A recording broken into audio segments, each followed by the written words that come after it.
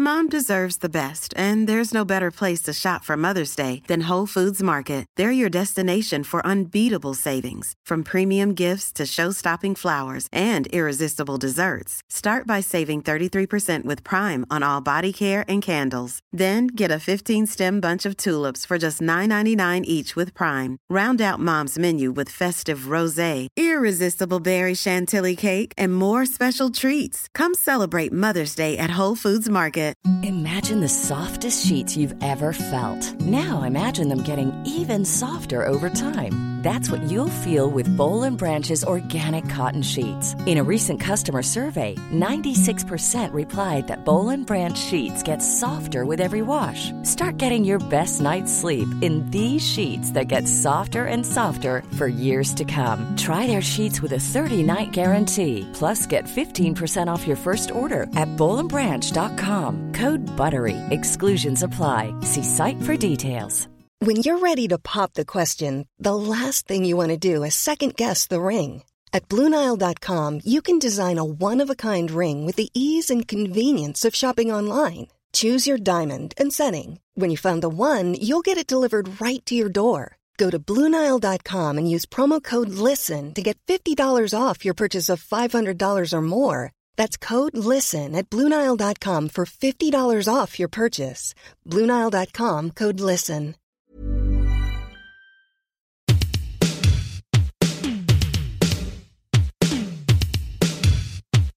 What's going down?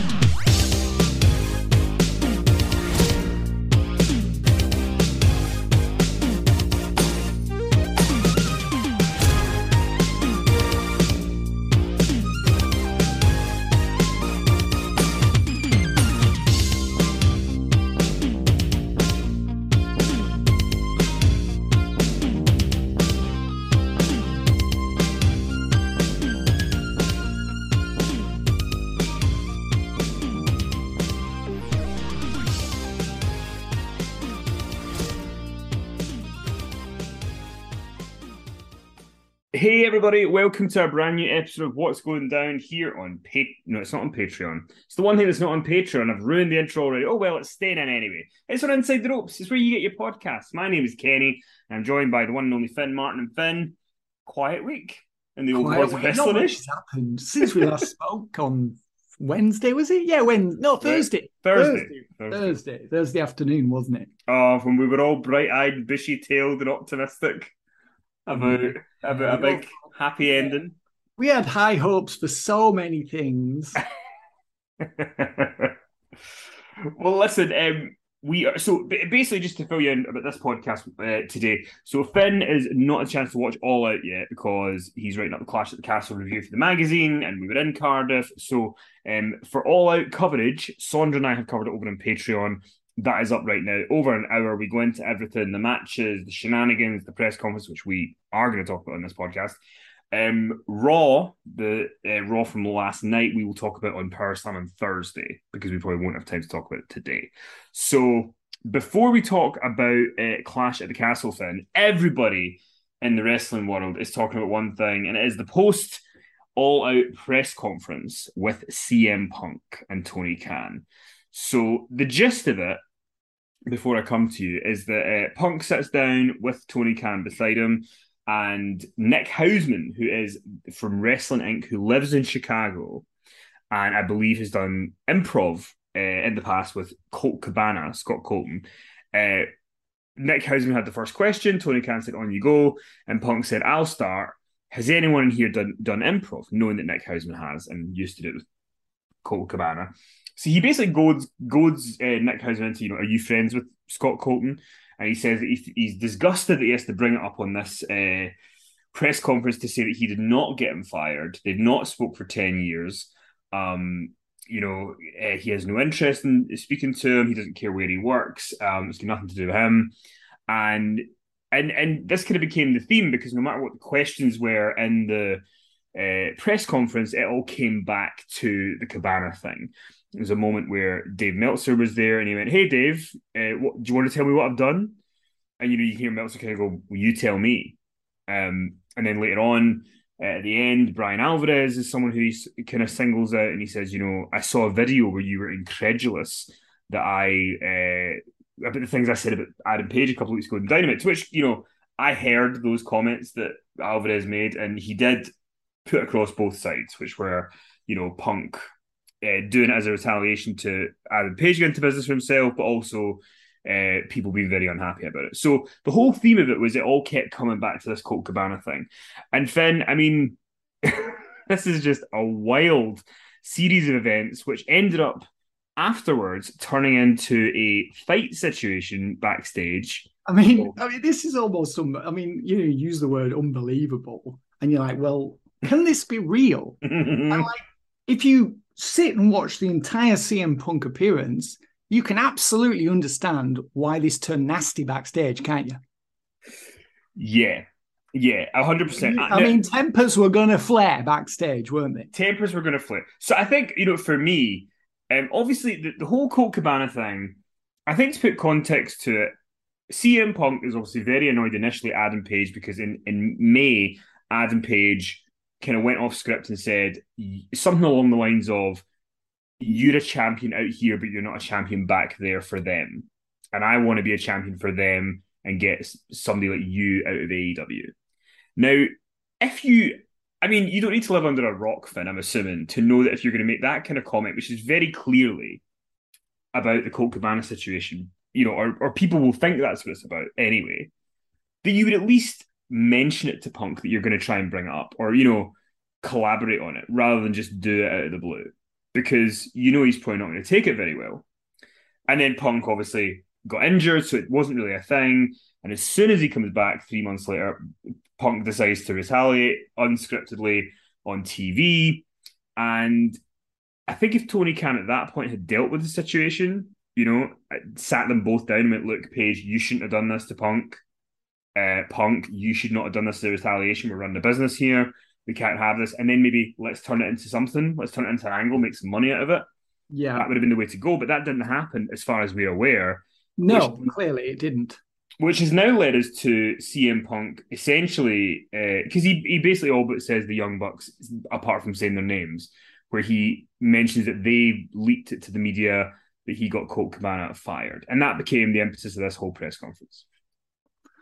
Well, that's right. Yeah. I mean, we talked about the August 17th Dynamite incident and CM Punk's comments about Page, which were not scripted, not scheduled. The announcers were like, is Adam Page here? Is he going to come out?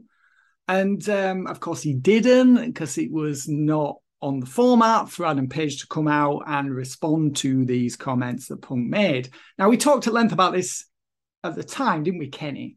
And I think my diagnosis of this problem, and the cure to this ill that existed between Page and Punk that had also, enveloped AEW was, as you just said, to have a conversation backstage between these two people, thrash it out. If apologies needed to be made, make sure that those apologies were made with sincerity, and to really nip this thing in the bud before it escalated any further. And clearly that did not happen, as we saw on Sunday night or Monday morning our time, when Punk just really went off on this tirade about Scott Colton, Hangman Adam Page. He didn't mention, the Young Bucks by name, but we all know that that's who he was referring to, the EVPs, who should have known better. I mean, it was just peppered with expletives. There was so much bad language in this media scrum. It just reached the point where it was just boring listening to CM Punk swear. I mean, there's an art, Kenny, to swearing. And I point you to the series Deadwood, which, there's the art of swearing, and then there's CM Punk, who was just, you became totally desensitized to the F word by the end of this media scrum, that you didn't even hear the swear words anymore. But yeah, something should have been done. Tony Khan should have stepped up. That was a big test for him, to be a leader, to be a president, to be a boss, to be someone who could enforce the rules and let the talent know that there would be consequences if people violated those rules, and they needed to be reprimanded, suspended, or fired, if necessary, depending on the severity of whatever rule violation it was. So Tony did not do that, and that led us to the media scrum after All Out. I just couldn't believe it. Maybe I shouldn't have been surprised. Maybe I shouldn't have been surprised after the way in which Punk had behaved on August 17th. I'm not surprised that Tony Khan didn't have the backbone to call Punk into the office and tell him that if you do that again, you'll be suspended or fired, which is exactly what he should have done. And also, and I think I said this a few weeks ago when we were talking about it, Punk for years has been banging, he's been the victim. He plays the victim card. He's been playing that victim card for so many years, it's just tedious, right? He's now the veteran. He's now the professional. He's the man who at the media scrum was saying that he's tired of working with children. Well, he's the one he's telling people he should grow up. Well, he's the one who should have been the grown up. He should have invited Hangman Adam Page, Kenny Omega, the Young Bucks into his locker room or into a room with him and Tony Khan. He should have taken the lead if Tony Khan could not. And he should have had that conversation and said, listen, we just need, we need to end this now. We need to bury the hatchet. We're all working for the same company. We all ostensibly want what's best for this company. So we need to find a way to get along. Let's air our differences. Let's work it out. The fact that he did that at a media scrum that was streamed, ended up on YouTube, is just as far away from being a professional and a grown up as one could imagine. Yeah, you're definitely right to be surprised about it because people would not have thought it would go this far. No. And it's a whole, the thing is, I know that there is a comparison. I know you're going to say this was nowhere near as bad, but I'm just bringing up the comparison of the general vibe of, people, I've seen a lot of people mention Shawn Michaels in 1997 and the stuff that he would do, and him and Brett mentioning things on TV. And Vince didn't deal with that well, obviously, which is why we ended up at Survivor Series and we ended up the whole thing that happened there. But if there's a famous example of something like that happening, which we have in modern times, the Shawn Michaels, Bret Hart stuff, learn from it. Yeah. Learn from, and because the thing is, like, Punk, he's in his 40s, he is the world champion. And it's funny because, so I had fully intended to come on this podcast and say, after watching the main event of All Out, I'm now in the camp where I thought the TV match was a good idea because I actually think there was more heat to the match than there would have been without it. I thought the match was really good. It's one of my favourite Moxley matches. And I thought the Punk win was very good and the MJF appearance really worked. So I was all set to say that. The problem is this press conference annihilated any chat about All Out. Nobody's talking about it at all. Exactly. So, or MJF's return. Or MJF, which is ironic that MJF walked out and stopped everyone talking about Wardlow, and now Punk's done this and nobody's talking about MJF. So is Punk going to be the next person to get the comeuppance when somebody steals a weekend from him for something stupid that they do? It's wild, and obviously then it turned into a fight by all accounts from different reports that involved. So it involved Kenny Omega and the Young Bucks going to Punk's dressing room to speak to him. There were obviously, words exchanged, and there's different. Should we say there's different versions of events here of who started it, isn't there? Yes. So there's one version of events that so the people who are in CM Punk's corner say that the Young Bucks and Kenny Omega came in and started screaming and were very abusive, which led Punk and Ace Steel to feel they had to defend themselves and start a physical fight. But then the other side, it says that what happened was the Young Bucks and Omega went in to speak to them, and then all of a sudden Punk and Ace Steel went physical. And the physical part of it is CM Punk threw a chair at Matt Jackson. And then, this sounds like I'm making this up, the thing I'm about to say. Ace Steel was biting Kenny Omega.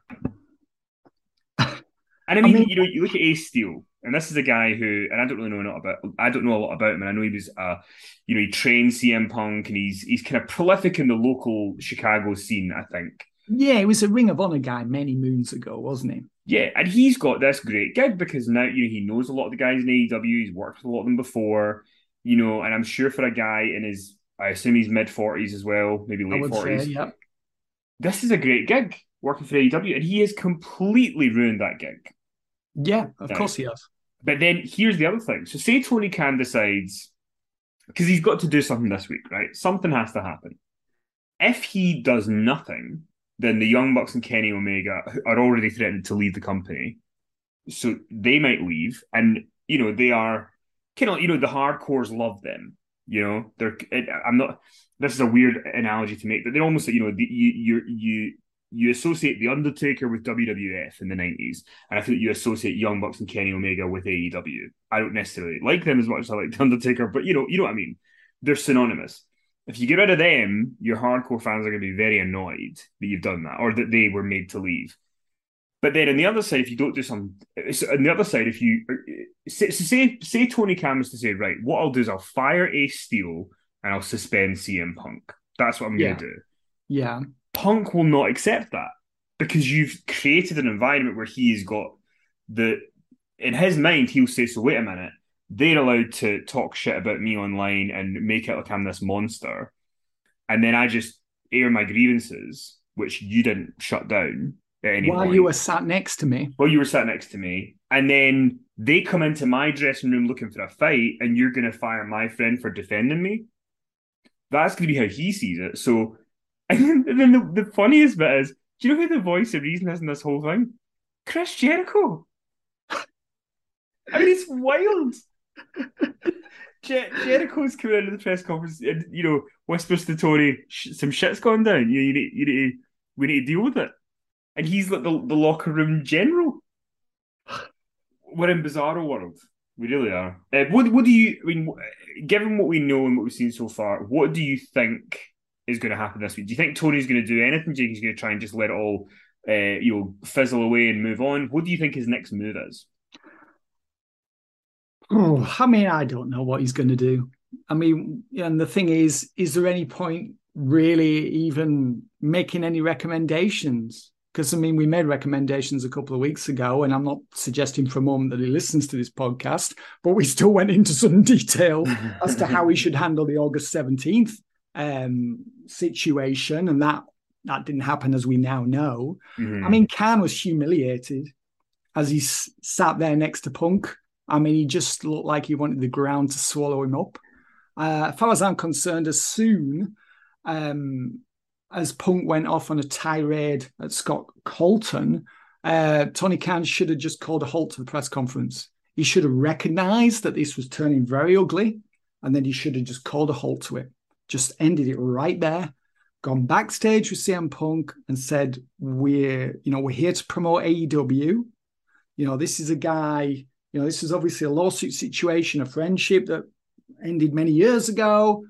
I don't really see the relevance to his title win, this pay-per-view, and the future of AEW and what we're trying to achieve here, which is promoting the championship that you've just won, promoting your match with, you've just beaten Jon Moxley, handing in, this first proper lot. I think he said his first proper singles loss in the company, or anyway, first, it was a major victory for CM Punk. That should have been the thrust of the press conference, not, all these axes to grind and settling all these petty agendas. I don't care who started all this, right? We all have our heroes and our villains in our mind. We all have our narratives, and we all, choose our heroes and we choose our villains, and we find ways to justify, our beliefs as to why we are right and that person is the good guy in this situation, and that person is the bad guy, because that's what I want to believe, and I'll find evidence, or I'll make up evidence in my own mind to support that. To me, all this should have been handled backstage. This should not be playing out in front of the world. That is not the way this should go. And the fact that, as you said, we are now talking about this instead of the pay-per-view just illustrates how toxic this interview has become and is and will be in future unless swift action is taken. Tony Khan's going to have to make some very difficult decisions. I don't think he's got the backbone to do it. I don't think he's got the leadership qualities. I think the fundamental problem is I don't think he wants to make those difficult decisions because it's very difficult being the boss. Anyone who's never been the boss thinks it's really easy being the boss and being, it's really easy to be the victim and play the victim card and express your grievances and blame someone else for all these problems that occur. Tony is the main man. He's running this thing. It's his family's money, that launched AEW. He is the person who needs to sort this out, and, I really want to believe that he's going to, but that's going to require him doing something that will be extremely difficult, right? I'll tell you, let's go back to 1992. Mm-hmm. Remember Vince? He had that stringent drug testing policy. He genuinely wanted to rid his company of steroids. And he received evidence that Davey Boy Smith, the British Bulldog, who just recently lost the Intercontinental title, who just recently headlined SummerSlam 92, and the Ultimate Warrior, one of Vince's, if not his biggest star, his number 2 star in the company, Vince had found evidence that these two were taking human growth hormone to be the sidestep the drug testing policy, circumvent the drug testing policy. And what Vince did was he just fired them both. And that was a very, very difficult decision that he felt he had to make because these two guys were violating company policy. And if he looked the other way, he turned a blind eye and a deaf ear, to these flagrant rule violations by Bulldog and Warrior, then it would invite anarchy. It would send the wrong message in his locker room. It would be a permissive society there. It would be, well, if they can get away with it, so can we. And Vince did that to his cost. These were two of his biggest stars, and the company suffered as a result. But long term, it was the right decision because he sent the message to everyone in that locker room that he had a zero tolerance policy when it came to any type of performance-enhancing drug that was illegal or was, violated their company policy. Now, obviously, this is a different situation, but I think the principle is similar, where you have to lay down the law. And if you don't, anarchy ensues. And this is what we saw happen on Sunday night when Punk went out there and went off on Scott Colton and Hangman Adam Page. He just, after knocking Colton, he just seamlessly transitioned into an assault on Page. He said, "What did I ever do in this world to deserve an empty-headed, effing dumb F like Hangman Adam Page to go on national television and effing go into business for himself? For what?" It just came from out of nowhere, Kenny. And he was obviously venting. He's still raging about it. This took place months ago. And that's what I'm not here defending CM Punk's the environment in which he chose to do it. But I do wonder. It just feels like something has happened that we don't know about. Well, maybe. Because it's like, why would he? He came back 2 weeks ago. He did the Page thing. I feel that there's something between when he did his retaliation to Page and now that things have escalated in a really bad way. That 92 example with WWF is great, and the other example, the one I brought up earlier of 97, when Vince had to deal with Shawn and Brett, and he didn't maybe deal with things as quickly as he should have.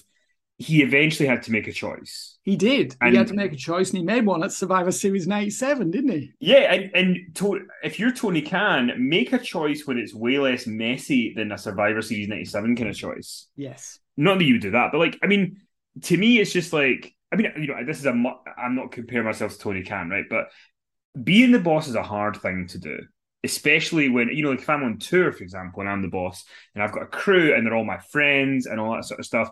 Sometimes I need to crack the whip and I need to be like, no, this is the way I want it done. No, I want this done. And they respect me enough that they know if I say no, I mean no, and we move on. But you have to kind of set that boundary, because if you don't, then you're one of the you're just pals, then you don't get the work done that you need done. And yes. I remember once there was a tour where there was somebody else on the tour, and the person was, there was a couple of people, and I'd heard there was a bit of a, they were just complaining about something. I remember initially hearing that it happened, going, well, I need to go and confront it. And I was like, wait a minute, they're allowed to complain.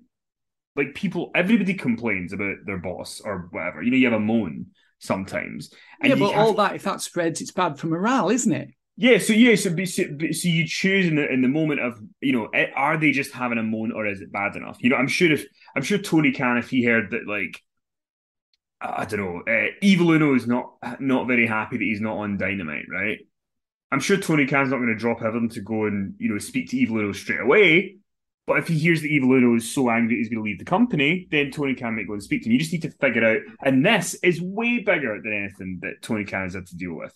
And why he didn't sit down and speak to Adam Page and CM Punk and go, look, you both mucked up here. Yeah. You both did the wrong thing. I mean, because you're now at a point where it's Tuesday afternoon here, and they've announced that MJF is going to have a live mic on Dynamite. Nobody's talking about it. Like, nobody is talking about how MJF's got a live mic, because the problem is MJF's whole gimmick and why he works so well is he does incorporate a lot of shit stuff into what he does. But when the world champion, who's supposed to be MJF's babyface opponent, has just shot, on everybody, now MJF just looks like, a duller part of the show. Yeah, and now massively eclipsed by this. And Punk's, he's supposed to be the babyface. And somebody said to me, they were like, somebody was like, it's great to just hear CM Punk saying all this shit. And it's like, right, okay, if that's how you feel, and look, I did get entertainment out of some of it, I won't lie. But regardless, none of this stuff is going to be on TV. So none of this stuff, if you're excited by it, is going to be on television, because they're not going to get together and, if CM Punk and Adam Page and the Young Bucks and Kenny Omega all get together and apologize and fix it. We should point out that during the media scrum, Punk said, we're far beyond apologies. Yeah. So he's basically said they're done. And then obviously they have the fight. But if somehow they could all be professionals and go, right, and Punk apologizes for what he did at the press conference, Page apologizes for his initial thing, they all kind of get on the same page and then make some money out of it, great. I don't think that's going to happen. I don't think they're in that mind space. And then the thing is, Tony Khan, I felt sorry for him during the Punk bit, because I was like, oh God, this poor guy's just in way over his head at this point.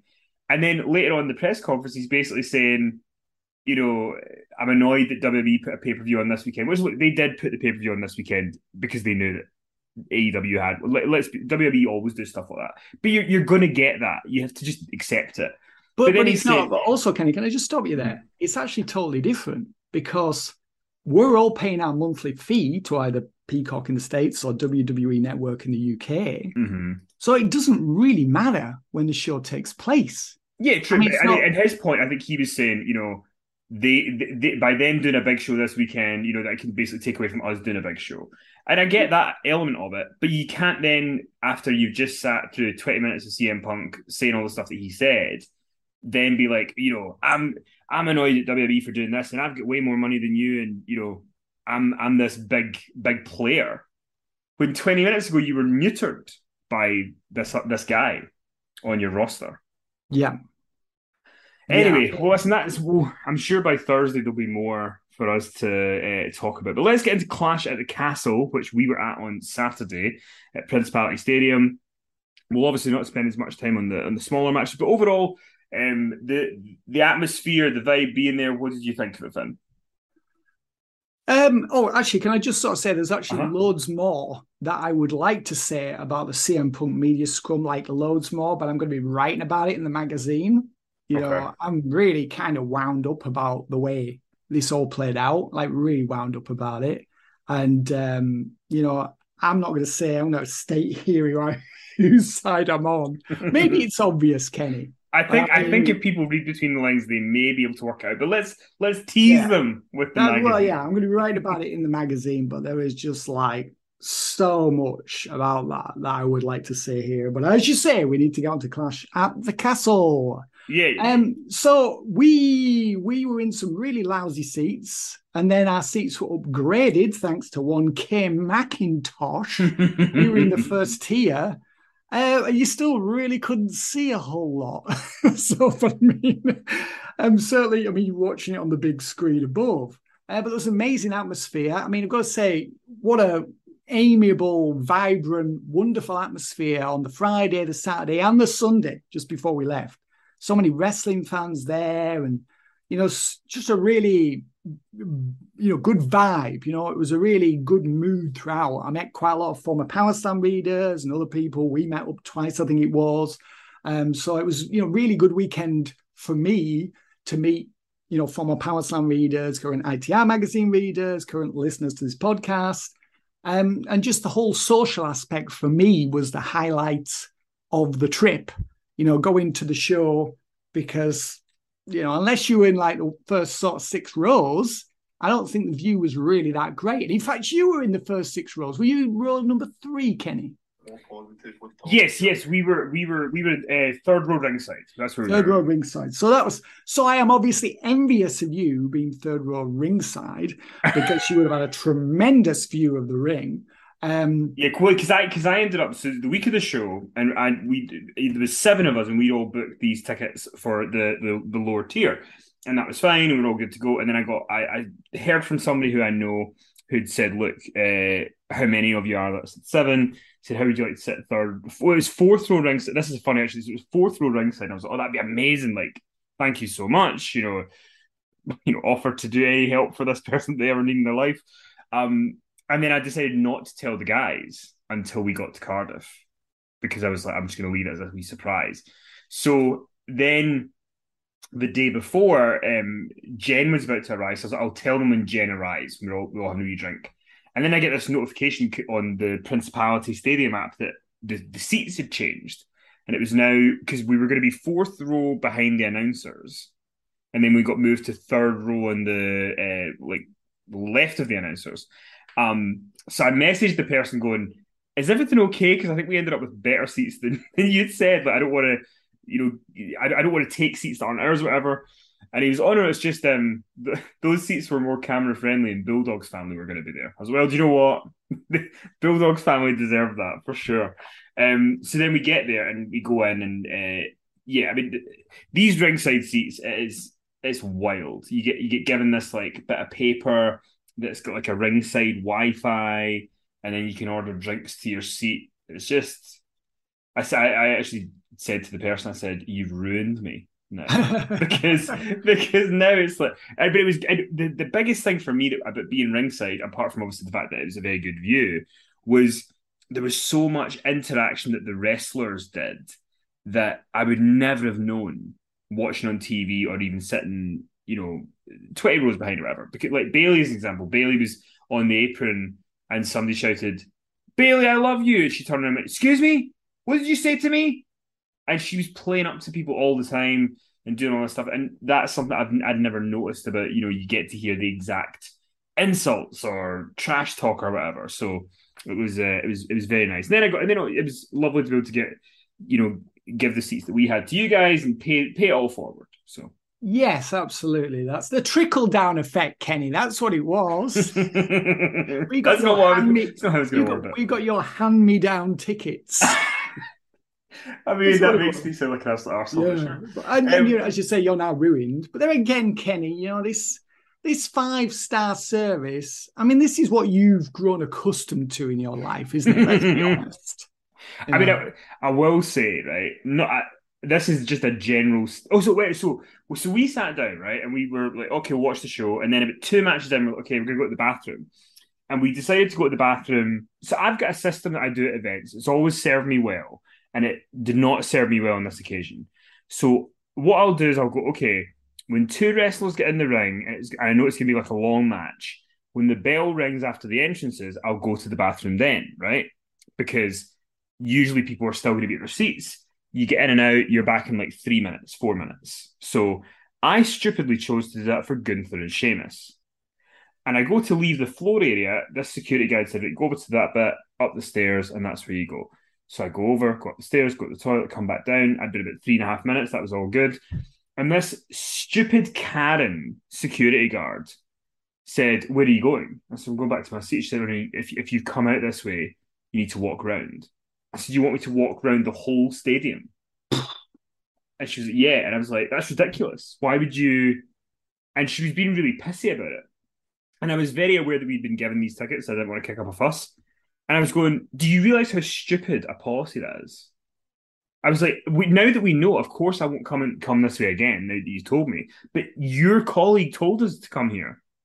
And she went, oh, it's only a 1 minute walk. And it was not a 1 minute. It was like a 9 minute walk. So we got back as Sheamus was doing the chops on the apron.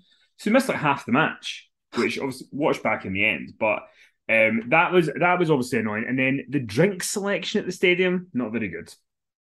It was either cider, beer, wine, or soft drinks. No vodka, Finn. No vodka, Kenny. No spirits. Luckily, we were on the spirit. No, that is not the service to which you're accustomed. You like what, 4 or 5 brands to choose from?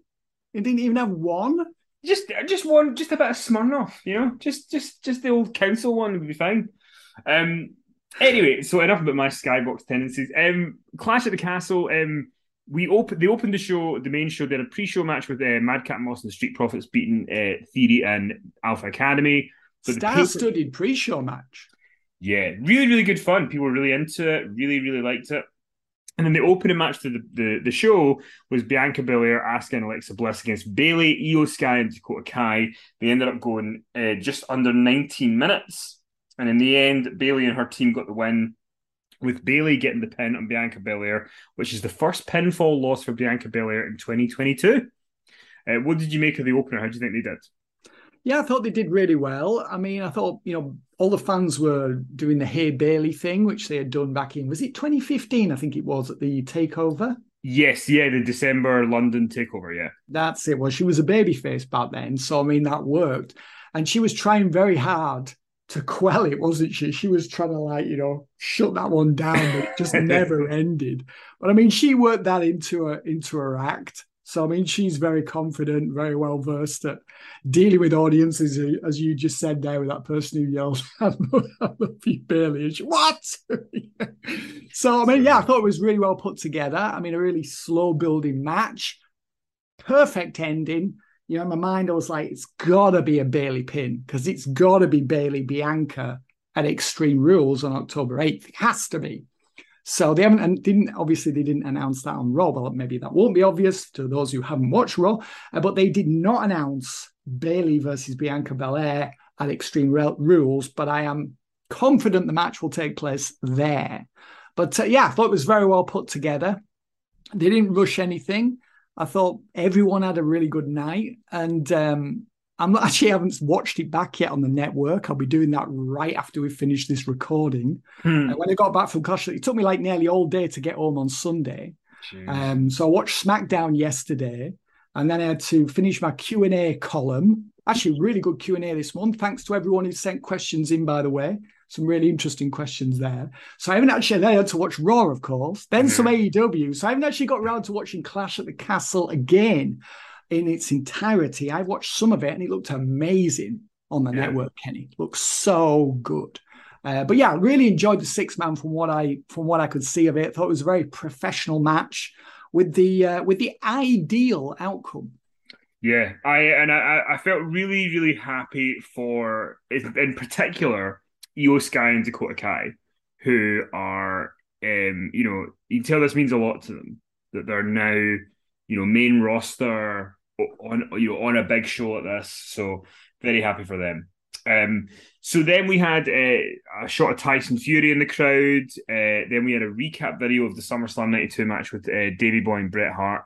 And we saw Bret in the crowd. I should say Bret actually, he came out, they brought him out right after the opener, and he stayed for the whole night. Watched the whole show. Wow. Right. So he looked very happy. He looked, which is rare for Bret. So, he'd actually been part of, by all accounts, an absolute shambles earlier that day with the WrestleFest convention. Yeah, I did hear about that. I believe that Nick Aldis and Mickie James are going to offer free photos for anyone attending the 1PW comeback show. Yeah. Which I think is it October 1st? I think it is. Yeah, October 1st, October 2nd. I think it's a double header or something. Yeah, that weekend. Return of 1PW. Yeah, new ownership. Because I'm sharing RVD with him. And I was making sure I was like, it better be new owners, because otherwise I'm not doing it. But anyway, so there was a whole thing with loads of complaints. Loads of people didn't get their photos with Brett and stuff. So I think, and Tyson Fury was there as well. So I think there was very angry talent that there was so many people outside and so many people upset about it.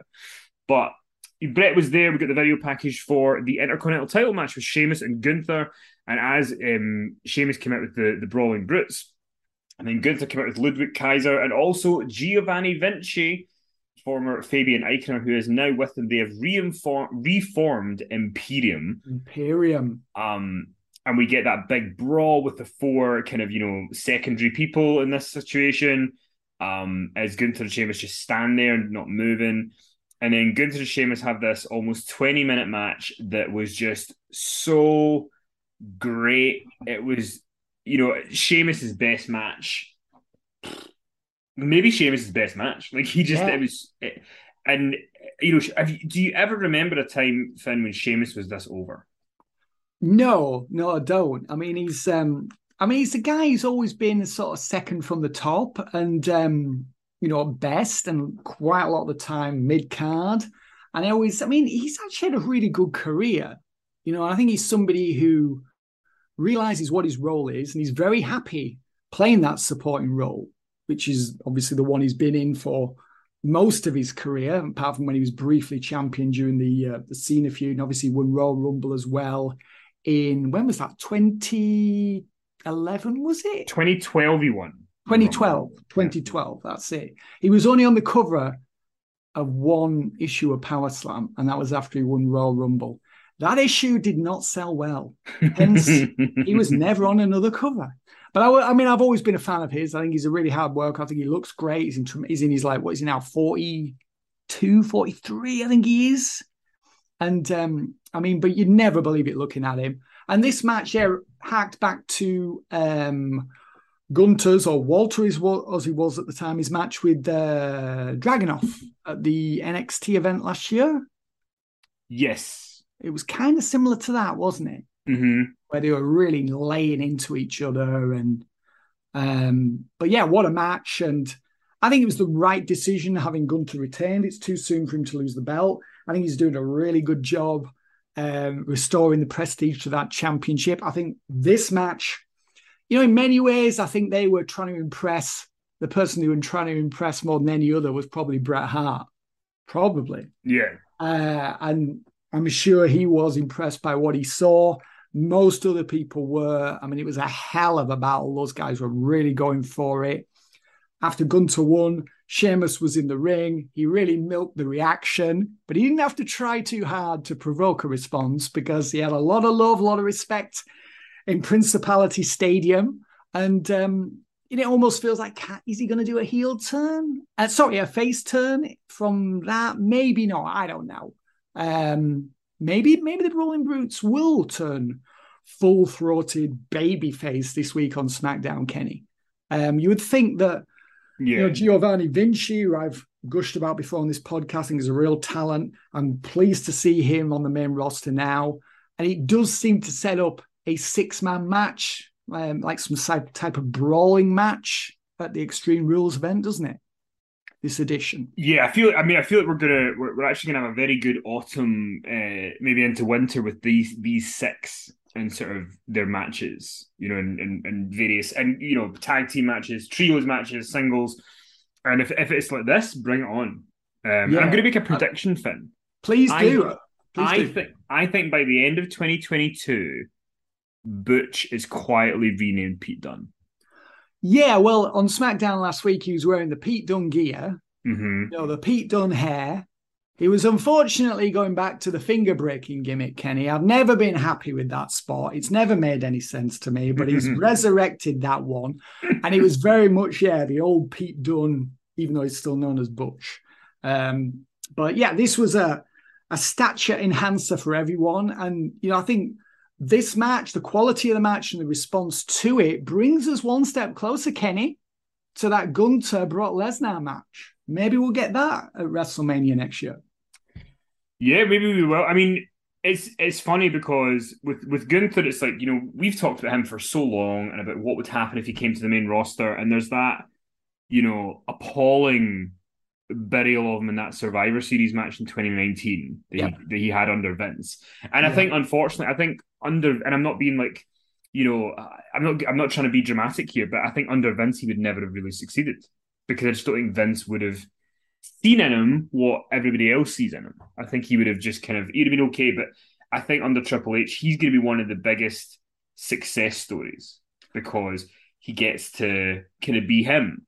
Yeah. Even in media, we were interviewing him over the weekend, and I said to him, how do you feel about Triple H being in charge as opposed to Vince, and the fact that you've got a history with him? And he had such a baller answer when he just said, it doesn't really matter to me who's in charge, because no matter who's in charge, it's not going to define me being good at my job. I'll be good at my job, whoever's in charge.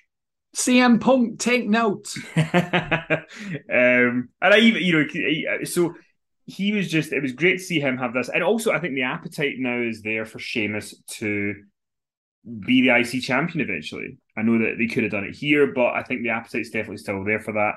And even when Gunther did the first powerbomb and it didn't really hit, it wasn't like Sheamus then acted dead from it. They kind of went from that and was like, okay, it didn't really work that well.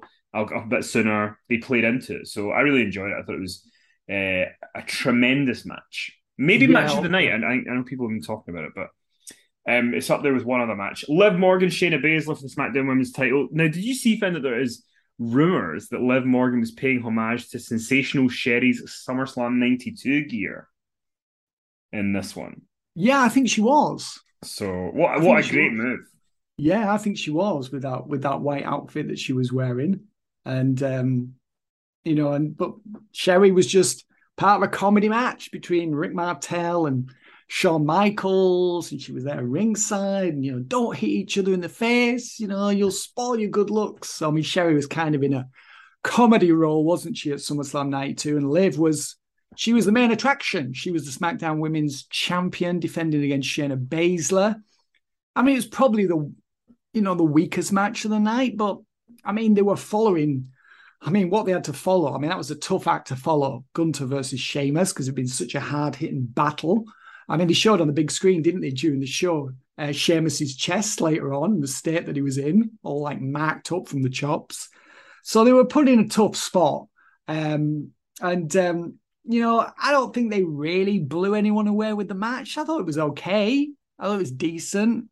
I'm still waiting for Baszler to have that match, to have that standout match on the main roster.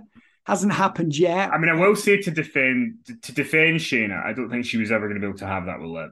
No, I agree with you. I mean, Liv's somebody who I think she's got maybe about another 4 to 6 weeks. She's got quite a short window of opportunity before Charlotte Flair returns and reclaims that belt. And if she's going to hold that belt beyond Survivor Series, she's going to have to start showing more. And she does some things well, but I don't really feel like she's a complete wrestler yet. I think there's still shortcomings. There's still holes in her repertoire. She does a really good drop kick, and I think the matches are solid, but to me, they're not championship level. It's hard to imagine Liv Morgan headlining an episode of SmackDown, is it, Kenny? Yeah. No, you're right. I mean, I said this to you when we were at the pub. I think that for me, the thing with Liv is that, and because Cornette had said this, and it really stuck with me when he said it. He said that, she knows how to do the moves well. Like, she's learned that. But she's very much choreographed, and she's remembering the moves that she's got to do in the order she's got to do them. Yeah. And she's so focused on that she rushes through a lot of stuff. So the pacing isn't really there. And then, especially in a match with Shayna, where Shayna's a very slow, methodical type of wrestler, and Liv's quite fast because she's trying to get everything in. I think it just wasn't designed to be, much of a match. And then Shayna Baszler's taken Ronda Rousey's makeup artist. I mean, if anyone sees Ronda Rousey's makeup artist, I urge you to run in the opposite direction as fast as you can. Yeah. No good can come of it. No. But what can come from good... can we just a quick mention of Ronda Rousey's performance on SmackDown last week with Adam Pearce? I thought that was her best non-in-ring. Well, I know she ended up attacking Pierce at the end, but that was her best segment since she returned. And she had such a smirk, and she looked like she was having a great time in that segment. And none of it felt forced; it all felt natural. I think Pierce is, criminally underrated, Kenny. I don't think I've been meaning to put Adam Pearce over for ages and just never get round to it. And I thought he was outstanding in that segment.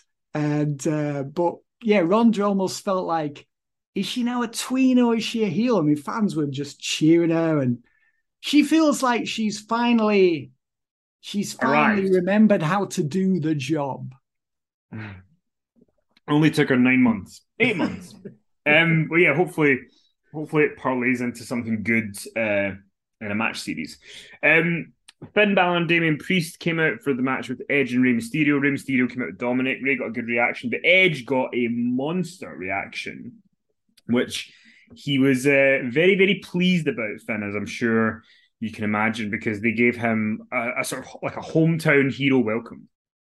Yeah, definitely. And, this was why he had to turn face. It wasn't working as a heel. He's the veteran who came back after 9 years on the shelf. No one wants to boo Edge at this point in his life or his career. So it was the right decision for him to revert to babyface dumb when he did. And you could see he was touched by the response from the audience. Who wouldn't have been, Kenny? Who wouldn't have been by an ovation of that magnitude? But I thought this was a really good match as well. I mean, the consistency of the show, Kenny, was kind of astounding. It was tremendous, wasn't it? Such a consistent show. Mm-hmm. And a real good slow builder as well. Like the arrangement of the matches. They had the Shayna and Liv after the Sheamus and Gunter war. So it was almost like a bit of a buffer match. Tough spot for them. But it was the perfect placement for that match to set up the reaction for the tag match that we are now reviewing. And I think that the match, the match worked so well because what obviously played out at the end of it was the heel turn by Dominic after Rey Mysterio and Edge got the win. And one of the things that I noticed being so close to at ringside is I kept watching Dominic at the end, just in case he was going to do something. And he played it so well because he celebrated with them. He was very happy that they won. But then there's a moment where they celebrate without him.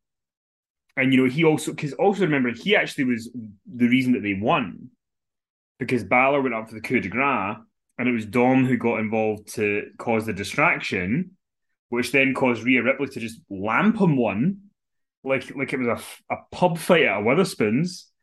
And we got that, and then Rey and Edge win. So then they're celebrating without Dom, and there's like he feels slighted, and then we get that kick, Finn, the kick the kick to the balls of Edge, and Edge sold it like, he's just been killed in a Highlander movie or something.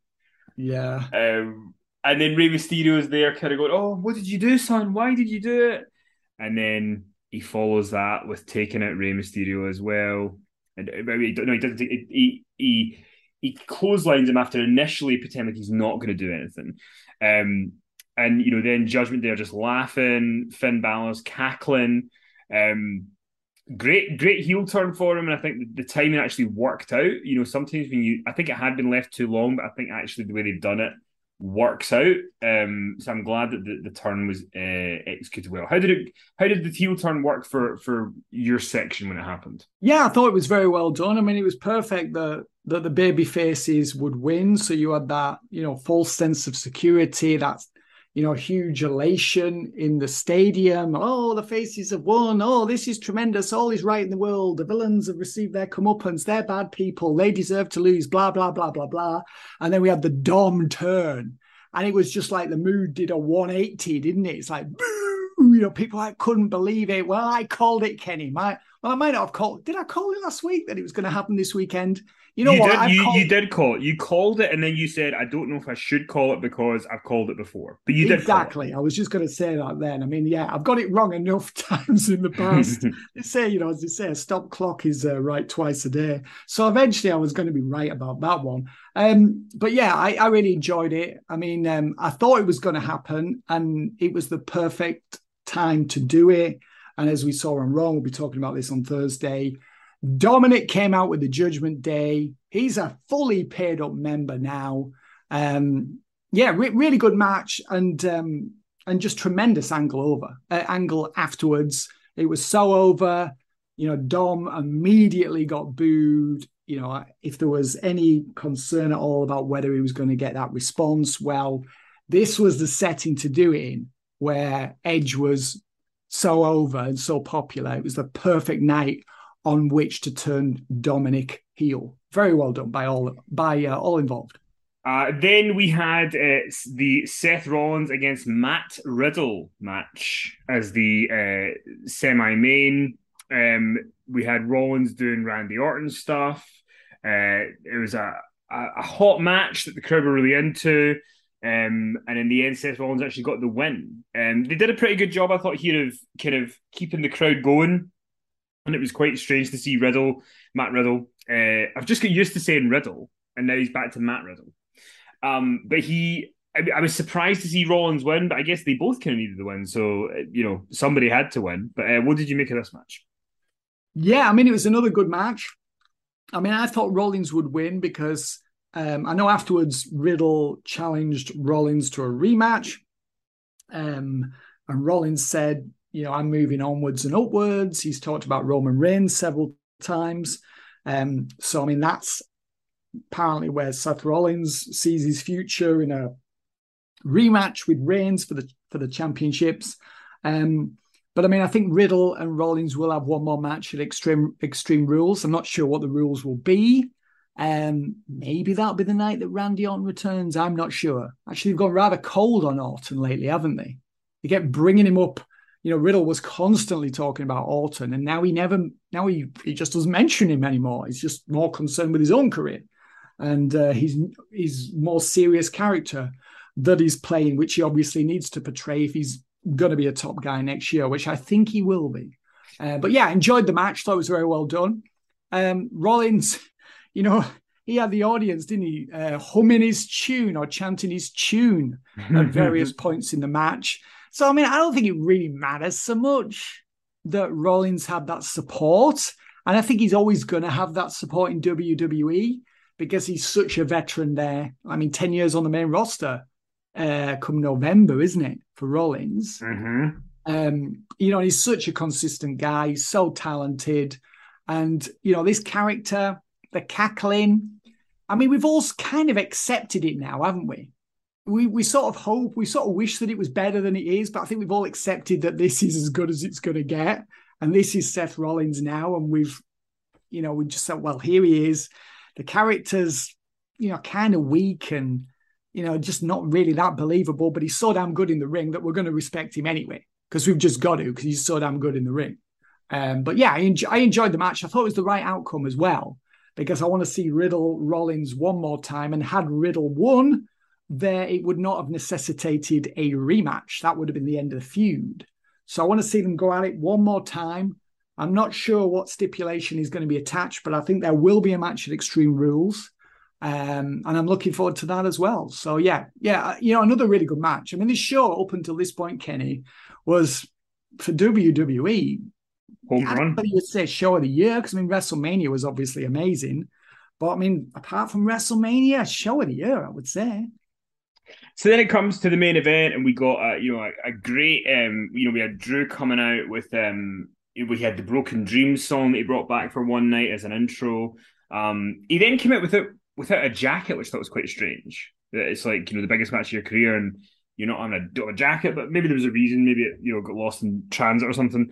So he comes out, then Roman comes out. It was quite strange that it's this big fight feel, and I almost wonder if they could have just got Heyman back in time for this, so that he had somebody from the bloodline there. Yeah.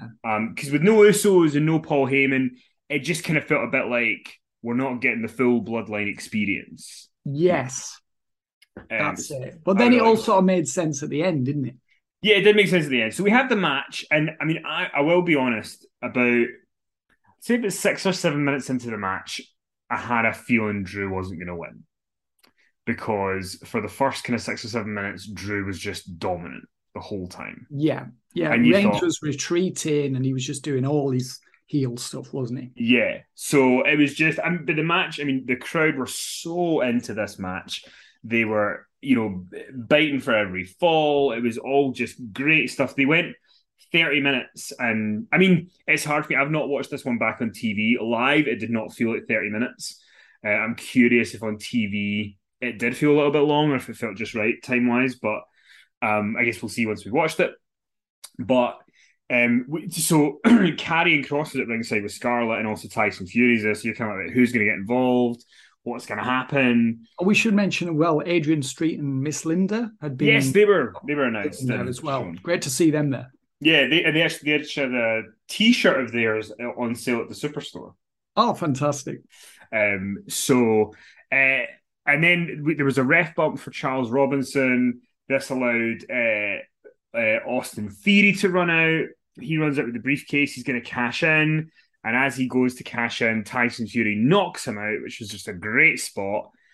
Then Reigns grabs a chair, and as he goes to use it, McIntyre lands the Claymore. The new ref's there, and it was a 2 count. It was, I thought that was it.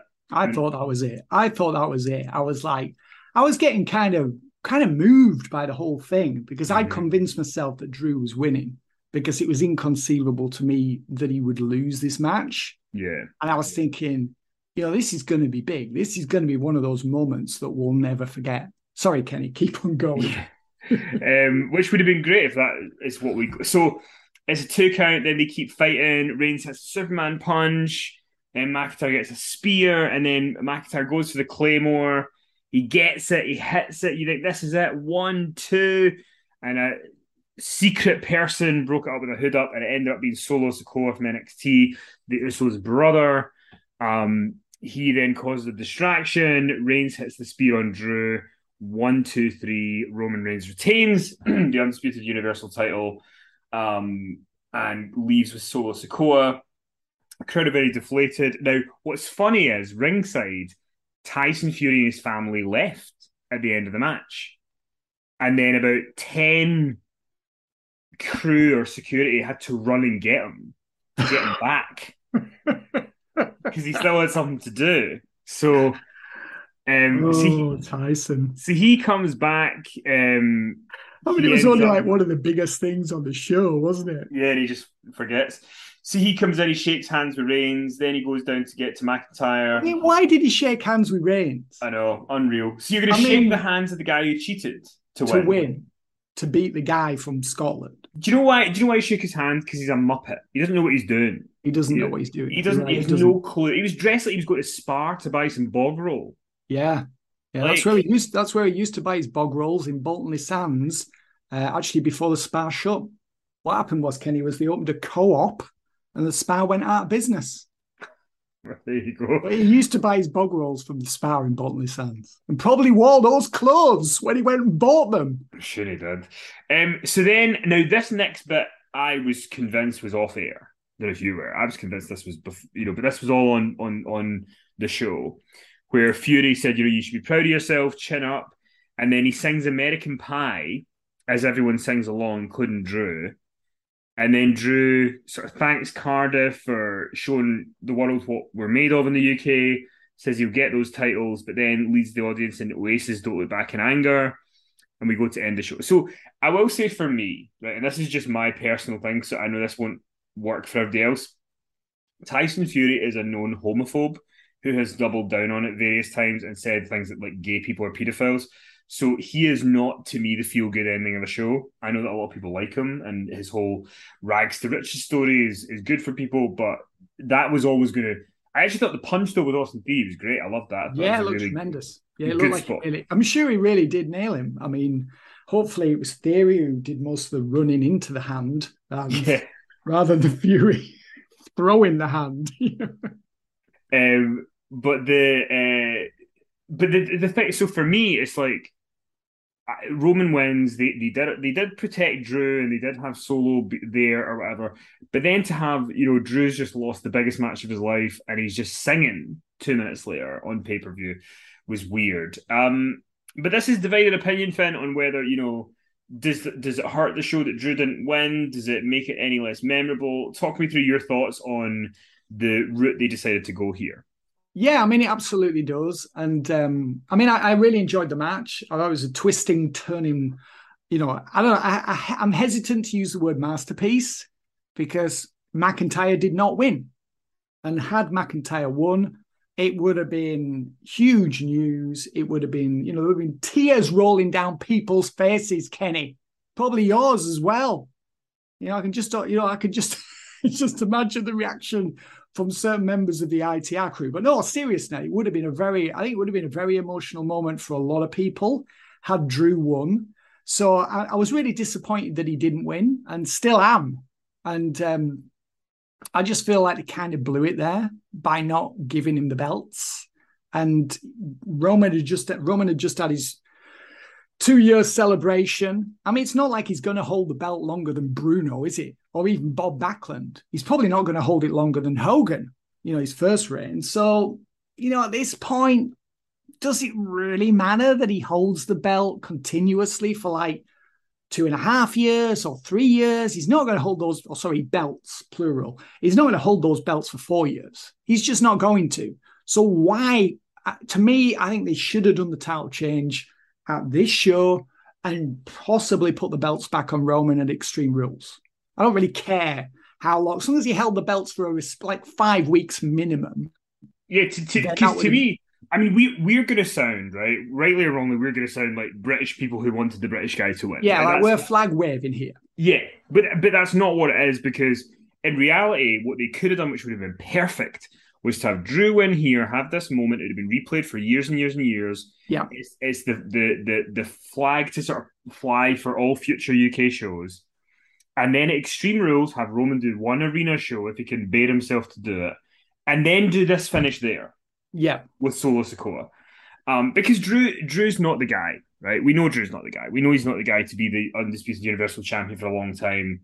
But at the same time, you got this guy to this point. He doesn't win. What does he do now?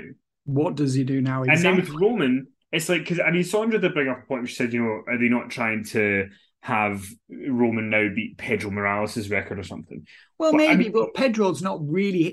He's a guy. Bruno is somebody that I think a lot of people can relate to who never saw him when he was in his prime, and obviously most fans in the UK never saw Bruno in his prime because WWF didn't arrive in this country until, what was it, 87, I think it was, when it was on Saturday afternoons once a month. So I mean, Bruno was a commentator by that point.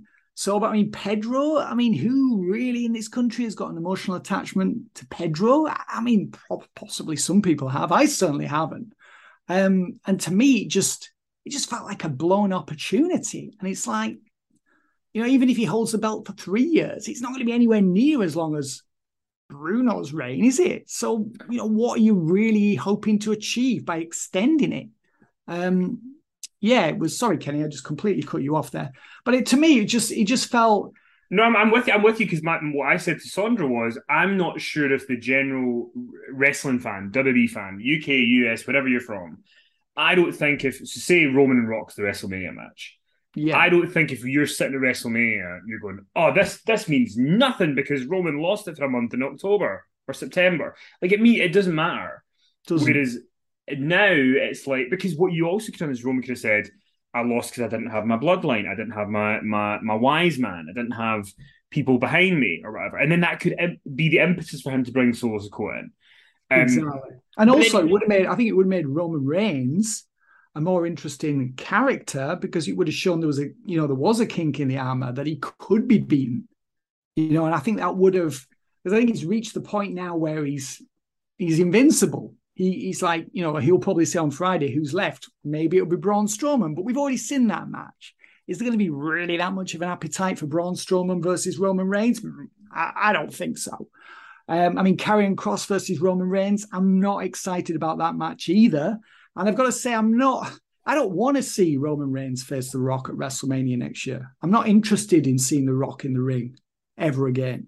And but even if they do it, right? So say Roman, I mean, so in theory, Roman is only really going to be on 2 pay-per-views between now and WrestleMania. He's going to be at the Rumble, and he's maybe going to be at the Saudi one, whenever that is. So that's what we've got to look forward to for the world title for WrestleMania. And then at WrestleMania, it's The Rock. And then you're in a position where either way, if The Rock wins, he's not going to wrestle full time. And then if Roman wins, he's beaten everybody. I mean, the only thing I will say is I did see somebody come up with a theory which I think would be interesting, which would be that night 1 of WrestleMania is Rock and Roman wins.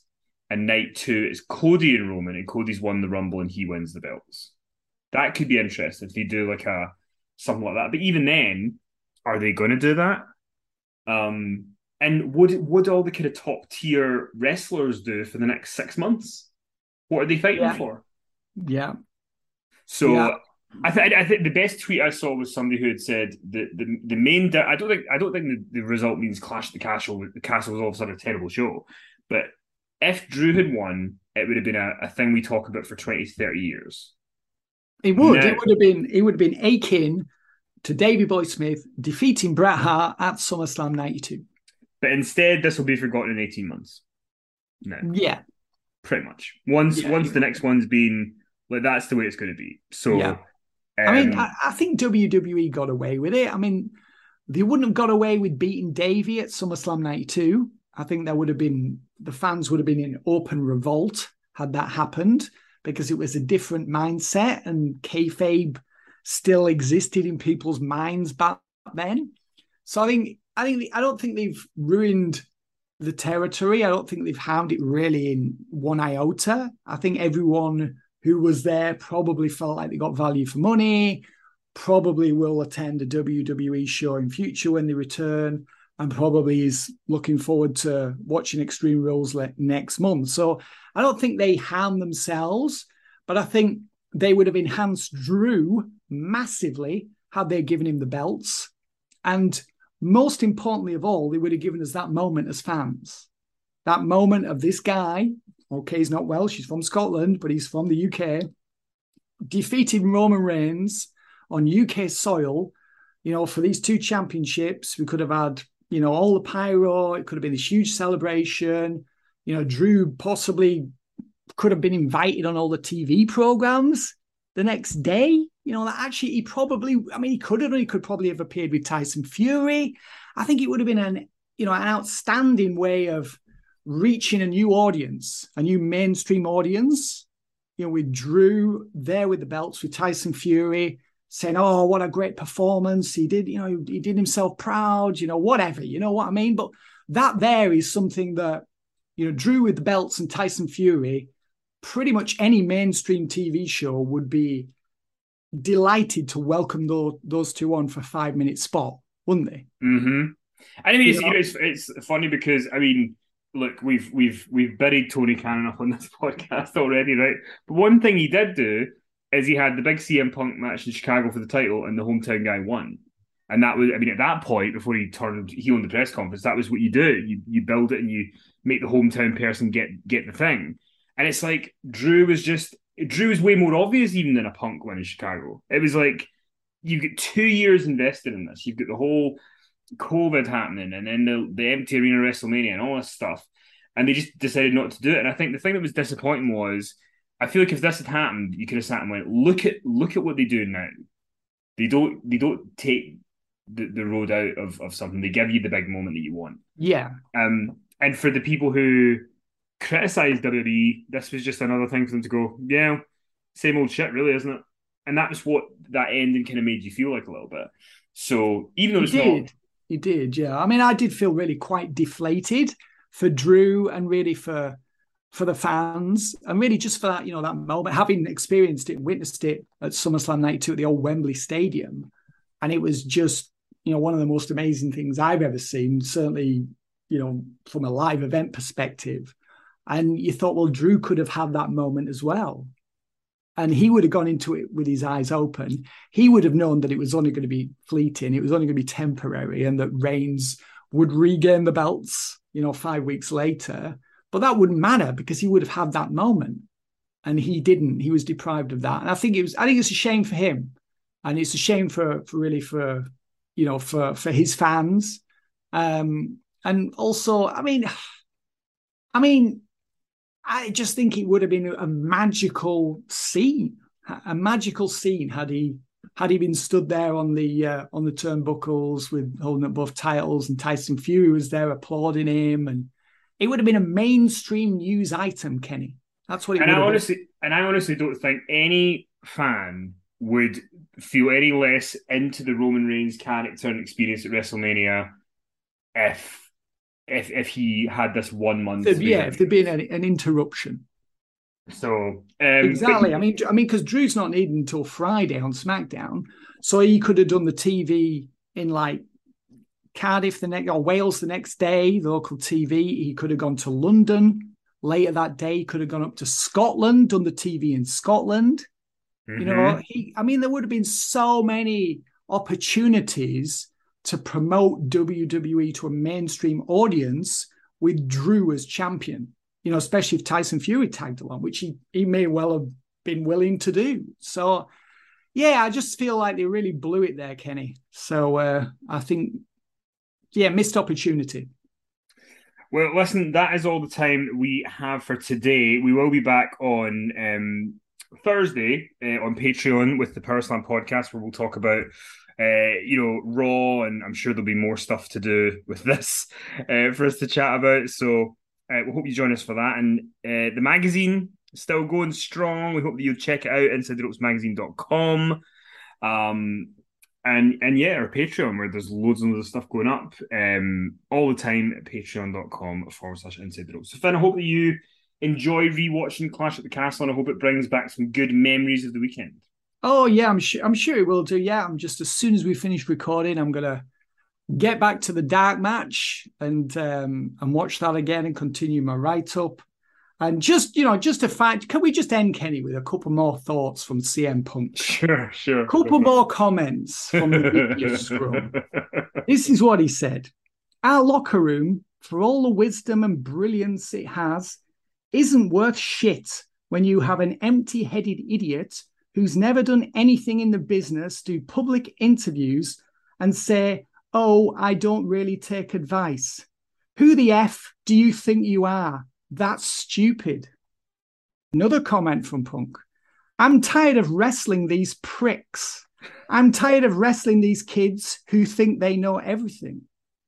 Another comment from Punk: "There's so much drama and turmoil going on." He actually said those words. Even better, Punk said, "I'm here to try to elevate everybody."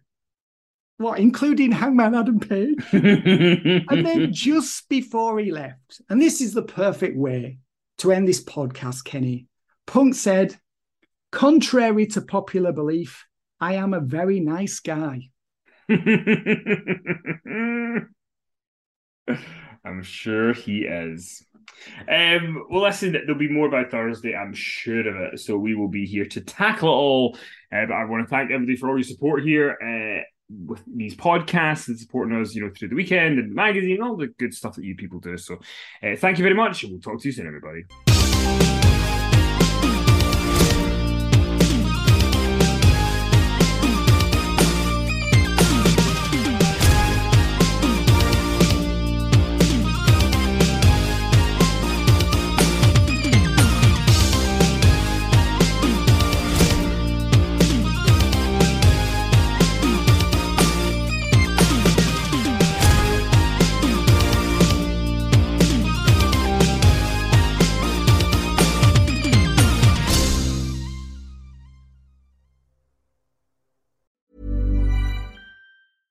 Imagine the softest sheets you've ever felt. Now imagine them getting even softer over time. That's what you'll feel with Boll & Branch's organic cotton sheets. In a recent customer survey, 96% replied that Boll & Branch sheets get softer with every wash. Start getting your best night's sleep in these sheets that get softer and softer for years to come. Try their sheets with a 30-night guarantee. Plus, get 15% off your first order at bollandbranch.com. Code BUTTERY. Exclusions apply. See site for details. Hey, it's Paige DeSorbo from Giggly Squad. High quality fashion without the price tag. Say hello to Quince. I'm snagging high-end essentials like cozy cashmere sweaters, sleek leather jackets, fine jewelry, and so much more. With Quince being 50 to 80% less than similar brands. And they partner with factories that prioritize safe, ethical, and responsible manufacturing. I love that. Luxury quality within reach. Go to quince.com/style to get free shipping and 365-day returns on your next order. Quince.com/style. Mom deserves the best, and there's no better place to shop for Mother's Day than Whole Foods Market. They're your destination for unbeatable savings, from premium gifts to show-stopping flowers and irresistible desserts. Start by saving 33% with Prime on all body care and candles. Then get a 15-stem bunch of tulips for just $9.99 each with Prime. Round out Mom's menu with festive rosé, irresistible berry chantilly cake, and more special treats. Come celebrate Mother's Day at Whole Foods Market.